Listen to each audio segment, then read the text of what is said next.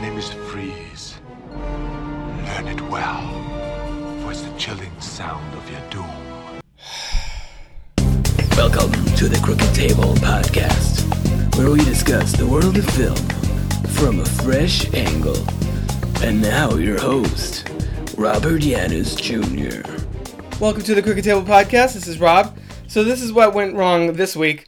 We were supposed to do a feature-length commentary with Kai and myself talking about Batman and Robin 20 years after its initial release, and that didn't exactly go to plan because, believe it or not, it's actually really hard to record a podcast with an infant in the house. And those of you who listened to our Wonder Woman episode from a few weeks back could probably attest to that. We had our daughter sort of in the background crying and groaning and making noises, grumbles, as I like to call them. Now and again, kind of interrupting the flow of thought and the clarity of the audio and all that. So we decided that it probably made sense for now to give Kai a little bit of a hiatus from the podcast as we work out the whole sleeping in the crib scenario with our daughter, and maybe table the Batman and Robin commentary or other commentaries for the time being. So instead, just thinking about the fact that Batman and Robin's coming up on 20 years, I've noticed a lot of anniversaries, a lot of big anniversaries going on this year specifically. I don't know what it was about 1997 or 2007, but just in the last few weeks, we've had Batman and Robin, the 20th anniversary of Harry Potter, the novel series, not the films, obviously. Face Off, the John Woo movie that launched 1 million Nicolas Cage memes, and Spaceballs, which actually turned 30. And it's interesting that, it really got my mind kind of rolling about looking back and nostalgia, and how there's something about now with the age of the internet and the fact that we're all so connected and social media, that nostalgia is really bigger than ever before, thanks to the fact that everything is literally documented. Every aspect of our life is documented, and so, to go back and look, 10 years ago this happened, 20 years ago, look at the Fine Brothers and their React videos, having teens and adults, etc., react to various pop cultural phenomena. I think that really kind of underscores the point that I'm trying to get across here, is that it's interesting. We feel like the way we as a student of pop culture, the way we consume film, television, music, and just pop culture as a whole has really changed just in the last decade or so. Because back in the day, I don't remember being like, it's been 5 years since this movie, it's been 10 years since this. And some of that is also being an adult and growing up and having a childhood to look back on. But some of that is also like, you see teenagers now that are like, oh my God, that was 10 years ago that this thing happened. That's crazy.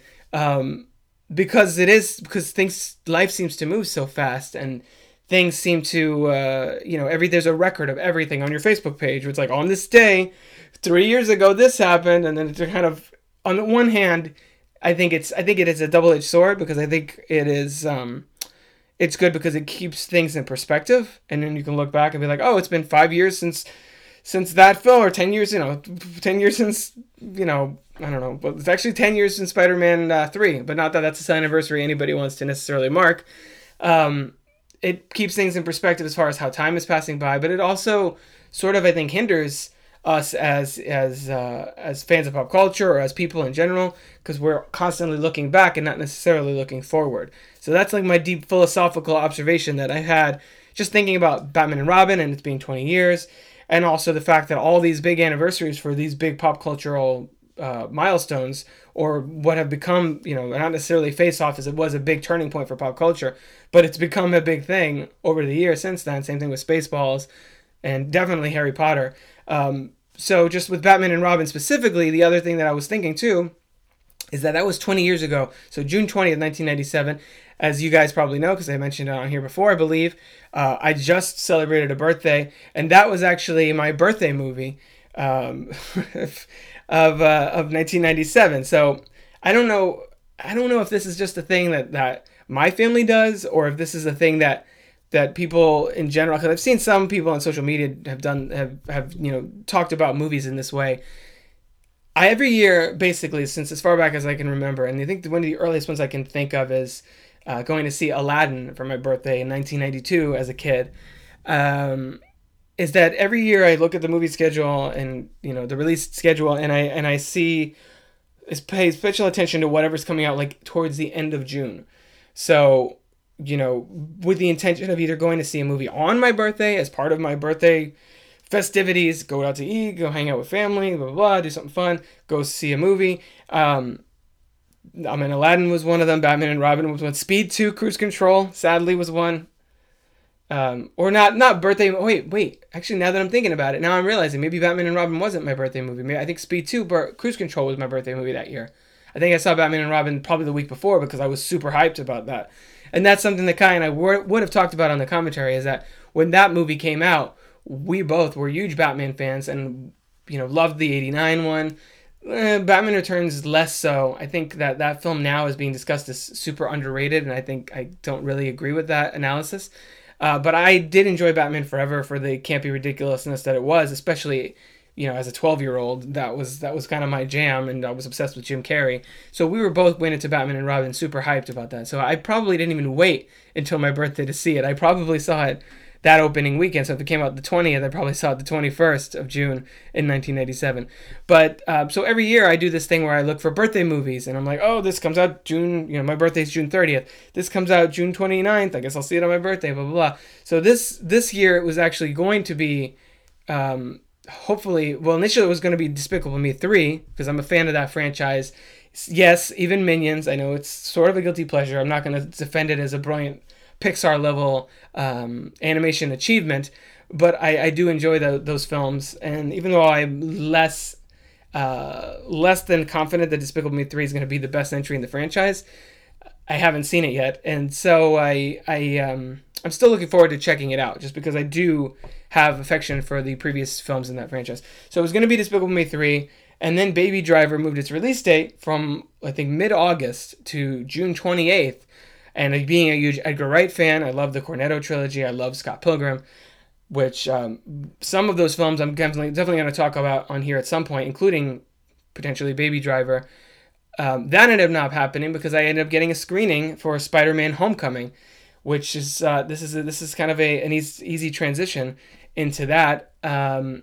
So I reviewed Spider-Man: Homecoming for WeGotThisCovered.com. You can read my full written review there. I'll put a link to that in the show notes. And Freddie and I actually went to see that, and that not on my birthday itself, so it ended up being a couple days before. But that was essentially my birthday movie this year. So before I move into the Spider-Man, I want to do a Let's Talk About 6, looking back on the Spider-Man franchise as a whole, leading into, of course, the new film. But before I do that, I'm just gonna put a call to action here. Like, are birthday movies a thing? Before I talk about this year's birthday movie for me, are birthday movies a thing with you guys? Like, do you anticipate and get excited when a film that you're anticipating or you're really interested in seeing comes out right before your birthday? Do you make that a part of, in your mind, sort of part of your birthday celebration? Like, you're going to see that movie on your birthday or right before, it's part of your birthday weekend or something. Like, is that a thing that you do? I mean, I'm assuming if you're listening to this podcast, it's because you're a movie fan. So chances are there are some of you that do that. But I'm just wondering if this is something that my family and I invented because they were like, well, my parents were looking for something to do with me on my birthday. They're like, you like movies? Let's take him to a movie that's relatively affordable and it's right nearby and it's convenient and stuff. Or if this is a thing that other cinephiles do. Not that I necessarily would have called myself a cinephile at 9 years old, but I mean, I've been a fan of entertainment since forever.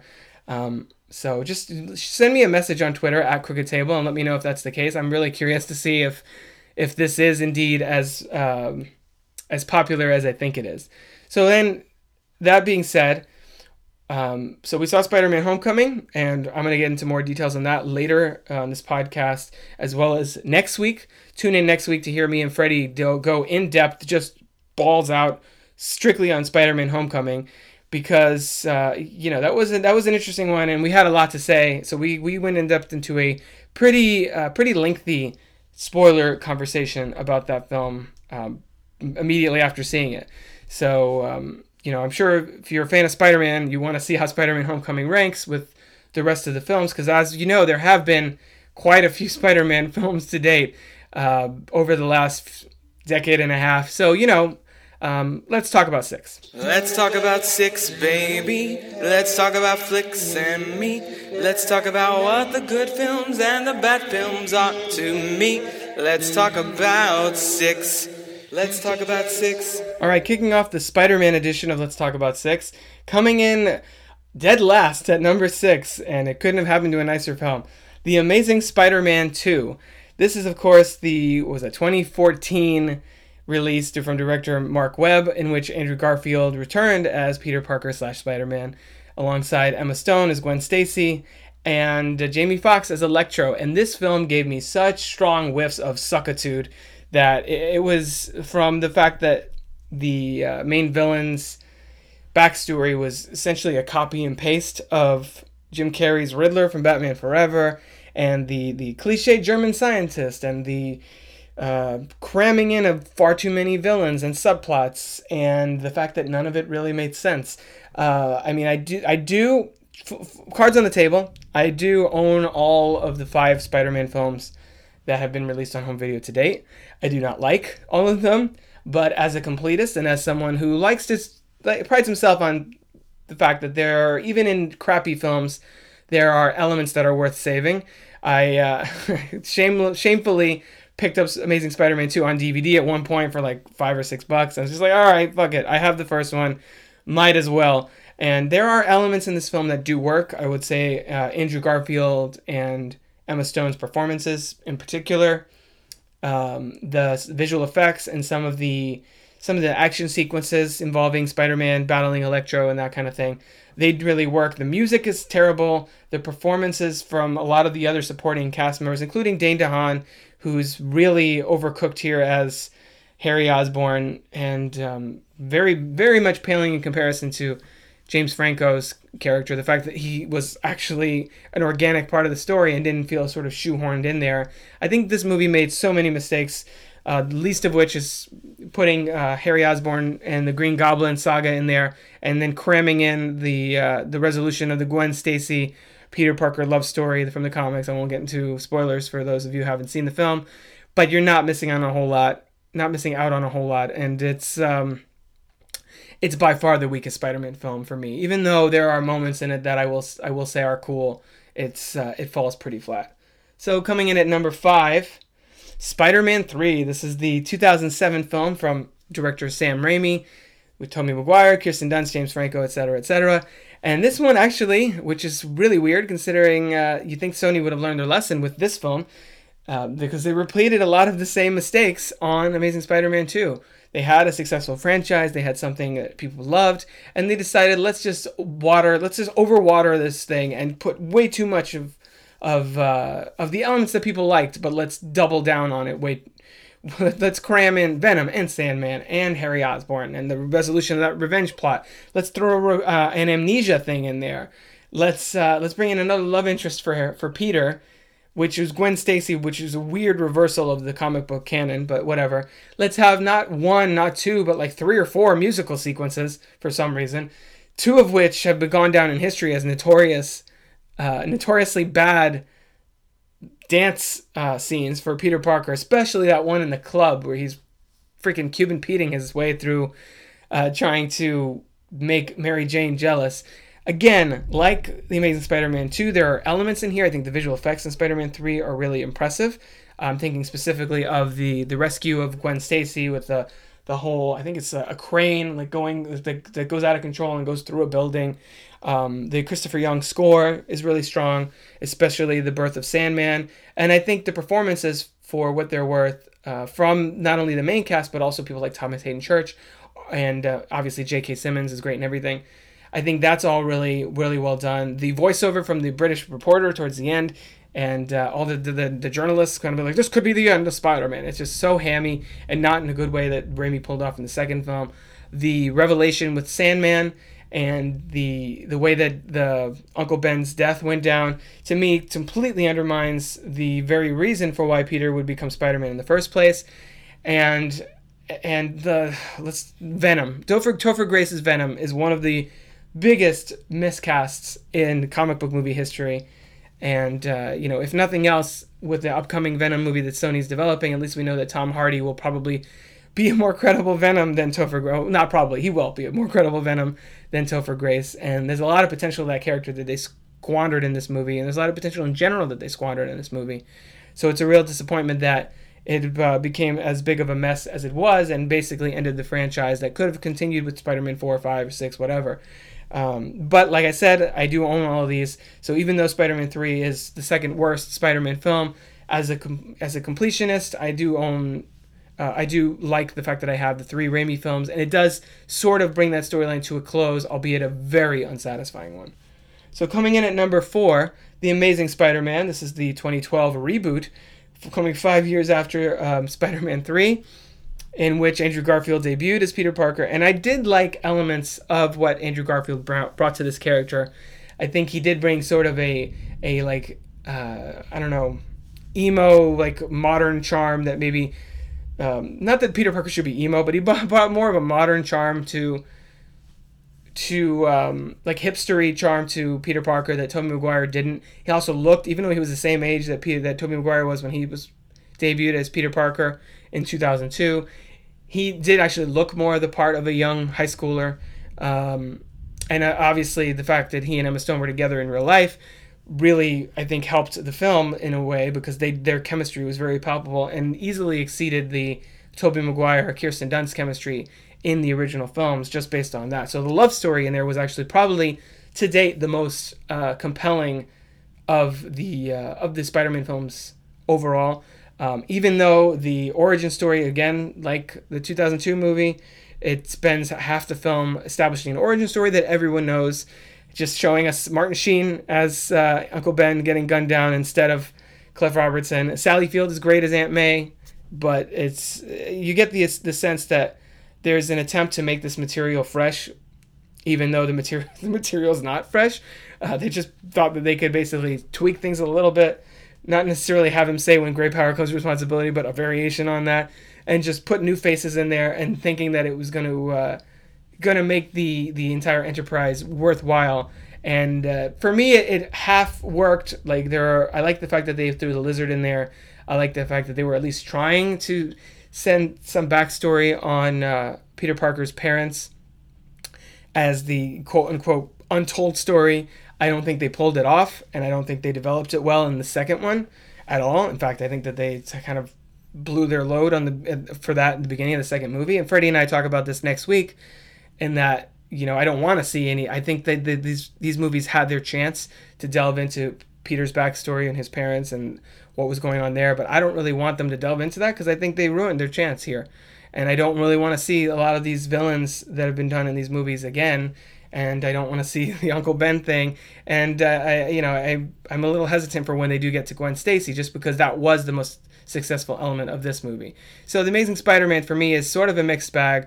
There are things about it that I like, but to me it's just felt like too much of a retread of the original film to really mark the beginning of a new start. I mean, if you compare Amazing Spider-Man to Spider-Man 2002, and then what Batman Begins did for Batman compared to Batman 89, totally different. I mean, yes, did they cover the same backstory? Sort of. But Batman 89 and Batman Begins do it in totally different ways. Spider-Man and The Amazing Spider-Man basically take the exact same route of straight-up narrative storytelling with a midway point where Uncle Ben dies and all that stuff. And I could have done without it. It just seemed kind of pointless, even though the production value and the talent was there, both in front of the camera and behind it. It just seemed like a sort of ill-conceived production from the get-go. So coming in at number 3, Spider-Man Homecoming. This is, of course, the new movie that's about to hit theaters, with Tom Holland debuting as Peter Parker in his first solo film. I mean, we saw him already in Captain America Civil War. And like I said, Freddie and I will get into this in depth in this next week's episode. And there are a lot of things about this movie that I do really like. The fact that the Vulture is finally getting his chance to be the villain after Spider-Man 4, in which John Malkovich was supposedly in mind to play that character, was shelved. I like Tom Holland's performance. I like the script, and I like the way that it's much more grounded in high school, and it feels like you're on a journey with this kid that is way over his head and out of his league. in multiple respects. I do feel like the film is sort of bogged down by some of the MCU stuff. It does not feel like a standalone film at all because you have Tony Stark's presence throughout. You have multiple references to the different Avengers and stuff. And that sort of colors Peter's perspective from this film, being an outsider, wanting to be an Avenger, wanting to prove himself to Mr. Stark and all that. And I think that the sequel will easily improve upon this now that that's all gotten past, and we're going to see him again, of course, in Avengers Infinity War, and I think that the Spider-Man Homecoming sequel can only improve and build upon what's here in the way that Spider-Man 2 did for the original Spider-Man film. I feel like now that this groundwork has been laid, there's definitely a much stronger foundation for better stories and more interesting villains and conflicts to come. Not that Michael Keaton is bad in the film. He's actually quite good in the movie. And the character is good for what he is. He's just not as visually dynamic and the stakes until, late in the film, I guess, the stakes don't really feel as personal for Peter as some of the other films have depicted them as such. So, I enjoyed the movie. I think it's solid. I don't think it's the best MCU movie this year. I don't think it's the best superhero movie this year, and that's a little bit of a spoiler, I guess, for my thoughts on next week's episode. But it is definitely worth seeing, and it's nice to have Spider-Man in the MCU where he belongs. Coming in at number 2, Spider-Man, the 2002 film by Sam Raimi. This movie was, I think, people that were either really little at the time or weren't even around, or young teenagers now who weren't around when this movie came out, probably don't realize this was a phenomenon. When this film came out, it felt like something new and fresh, and we'd seen superhero movies before this. Of course, we had the Batman movies with Michael Keaton, and then the sequels to that. We had Christopher Reeve as Superman. We even had Blade and X-Men before this. But seeing Spider-Man, who is probably one of the top 3 most iconic superheroes, I would say, put him up there with Batman and Superman. Prior to the comic book movie explosion, of course, because now Iron Man is iconic. When back in 2002, Iron Man, Thor, Captain America, these were not characters you thought could believably be in a movie. Spider-Man was an iconic figure where he had the animated theme song, Spider-Man, Spider-Man, that everybody knew. He had a backstory that everybody knew. He got bit by a radioactive spider and a costume and powers that everybody from like little kids to grandparents knew who Spider-Man was. And for that character to be realized on screen in the way that he was in this movie was something really special and magical. And I was working at a movie theater at the time, and I remember we had a huge Spider-Man Spider-Man banner, like one of those canvas ones, hanging in the theater as soon as you come in. And it was the poster image of him on the side of the building, and it basically smacked people in the face when you walked right in. And the hype surrounding this was incredible. I think this did make over $400 million in 2002. That's a big deal. I mean, now $400 million is like you have multiple Disney movies in one year making over $400 million. But in 2002, 15 years ago, that was a huge achievement. And the fact that this movie, I mean, I think X-Men gets a lot of credit for kind of kicking off the current Marvel fan base as far as movie wise, and the comic book explosion on the big screen, etc. And I think Blade sort of keyed that up, and X-Men was the next step. But it was really, if we're going to break it down to one that was the turning point that let studios know, hey, superheroes are big business. People want to see this kind of story on the big screen. It was Spider-Man that made that happen. Spider-Man is the film that was the turning point, the moment of explosion where that became a thing. Because after Spider-Man, you got Daredevil, you got Fantastic Four, you got every Marvel character under the sun, and DC got in on the action with Batman Begins and Superman Returns and multiple other movies. This was the movie that started it, with good reason, because I think the film still does hold up. The effects feel a little dated. There are elements in the storytelling that are a little overly cheesy, and I know that the subsequent films that Raimi did dabble in that a little bit, but I also think he strikes the right balance between playing it straight and also playing it kind of goofy, because objectively the idea about a high school teenager who gets bitten by a spider and then has webs shoot out of his arms, and yes, as you remember probably, the web shooters in here are organic. This geeky teenager that knows how to climb up walls and stuff is kind of a ridiculous idea, and I think Raimi toes that line between campy and serious perfectly in those first two movies. And whatever issues you have with Kirsten Dunst as Mary Jane, with some of the other casting decisions, or the mask for Green Goblin, there are so many iconic moments and elements of this film that I still remember, even having not seen it all the way through in probably at least a few years, whatever it's been. The upside down kiss, the sequence with him trying to hunt down Uncle Ben's killer, the battle at the parade there with the balloons, and there's so much going on. Willem Dafoe is great in it. Maguire is great in it. Kirsten Dunst is good. James Franco, just top-notch talent across the board. And does the movie feel aged? Yeah, a little bit. But I mean, for the most part, it's definitely in history as one of the landmark superhero films on the big screen. Even if, and that's spoilers for what we're about to say, even if its sequel improved upon it. So coming in at number 1, Spider-Man 2. Now to me, this is, of course, a 2004 Sam Raimi movie with the same cast that I just mentioned, minus, Willem Dafoe's still in it, actually, in a cameo. Spoilers. Spoilers for a 13-year-old movie. This, to me, is definitely one of the, if not top 5, top 10 best comic book films of all time. Definitely the best Spider-Man film. Definitely one of the best Marvel films. I feel like it's better than most of the MCU releases today. Not all, but it's probably better than all but like 2 or 3, maybe. If not better than most. Not better than all of them. I'd have to crunch the numbers in my head exactly to figure out where I would 100% place it. But it's a pretty incredible film. The fact that it puts you in Peter Parker's shoes in a way that the first movie never really tries to, but never really accomplishes. You understand what he's going through. You understand his conflict. You understand the pressures that he has. Oh, sounds like it's storming out there.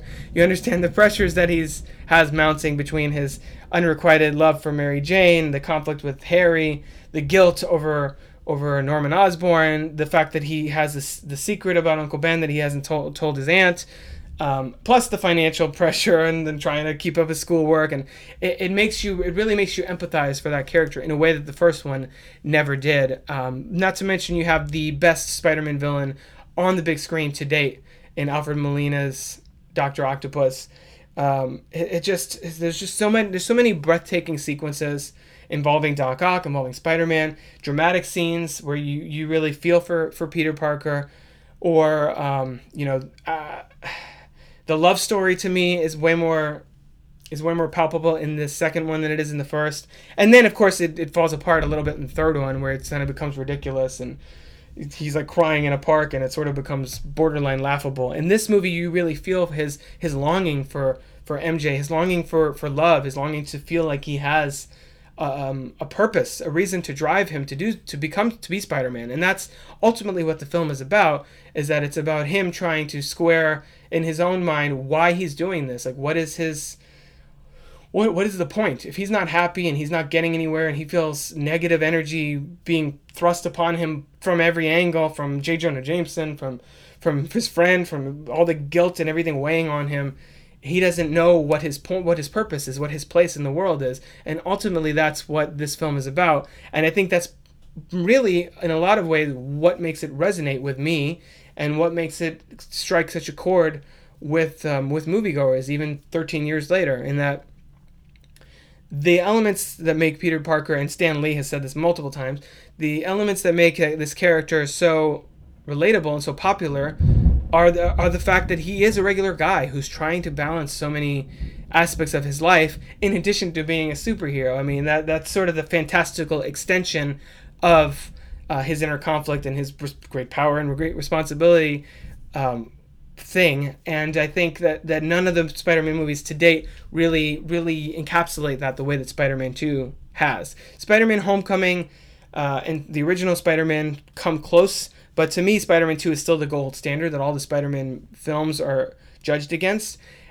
And one of the big reasons, in addition to everything I just said, is that it does have by far one of the best superhero action sequences of all time. And of course, I'm talking about the entire battle on the train and where he has to stop it, basically holding it on both sides with the web to try and stop the train and save all these people from death, and the aftermath of that where he's unmasked and all of that. It hits me in the feels every time I watch this movie, and it's by far, to me, the best Spider-Man film to date. Now, whether Spider-Man Homecoming sequel improves upon what Homecoming did and actually manages to exceed the original, Spider-Man 2, in the way that Spider-Man 2 exceeded the original film, that remains to be seen. I do, and I mentioned this on my Guardians of the Galaxy Volume 2 episode, I do truly believe that when it comes to these kinds of stories, that the sequels are almost always better than the original. I think Iron Man is an exception, but the Captain America films are better. The Dark Knight is better than Batman Begins. X-Men 2 is better than the original X-Men. Even Days of Future Past, to me personally, I know some people don't agree with this, is better than First Class. I think in almost all cases, the sequel is able to expound upon the backstory that's really laid out in the origin film. A lot of times the first movie in a superhero franchise gets so bogged down with, this is who this person is, and then, this thing happens, and they get powers, and now they're a hero. And then the second film is the one that really has the opportunity to develop that and turn it into something significant or not. And to me, Spider-Man 2 is one of the best examples of that, and by far, the one that I would hold on a pedestal as far as the friendly neighborhood web slinger that we all know and love. That's all for this episode of the Crooked Table Podcast. If you can rate and review us on iTunes, we're also on Stitcher. Find me on Twitter at Crooked Table. We're also on Facebook and the other social medias. You can find more podcasts, reviews, videos, and other movie-related goodies at crookedtable.com. And I have actually started to develop out my video filming setup. So hopefully in the near future, I will actually have some fresh videos that aren't just video versions of the podcast in the coming weeks. So stay tuned for that. Next week, as I mentioned, you will be able to hear me and Freddie go at length. I haven't edited the podcast yet, but I think it's looking at the raw audio is about an hour and 45 minutes. So that's all the Spider-Man goodness you can possibly imagine. I think it's actually about almost as long as the film itself. I believe that film is actually a little over 2 hours. So that's all next week. You can hear me and Freddie discuss that. To Spider-Man spoilers to your heart's content. Definitely go see Spider-Man Homecoming, though. I know we both agreed it was really fun. And even though it's not quite, as I mentioned on this list, not quite as satisfying as some of the other Spider-Man movies, it's definitely one of the good ones. And you can, like I said, you can find my written review for Spider-Man Homecoming on WeGotThisCovered.com. I'll put that link in the show notes, as well as any other relevant links. So that'll be next week on the Crooked Table Podcast. Until then, I've been Rob. We'll catch you around the table next week. Roll credits.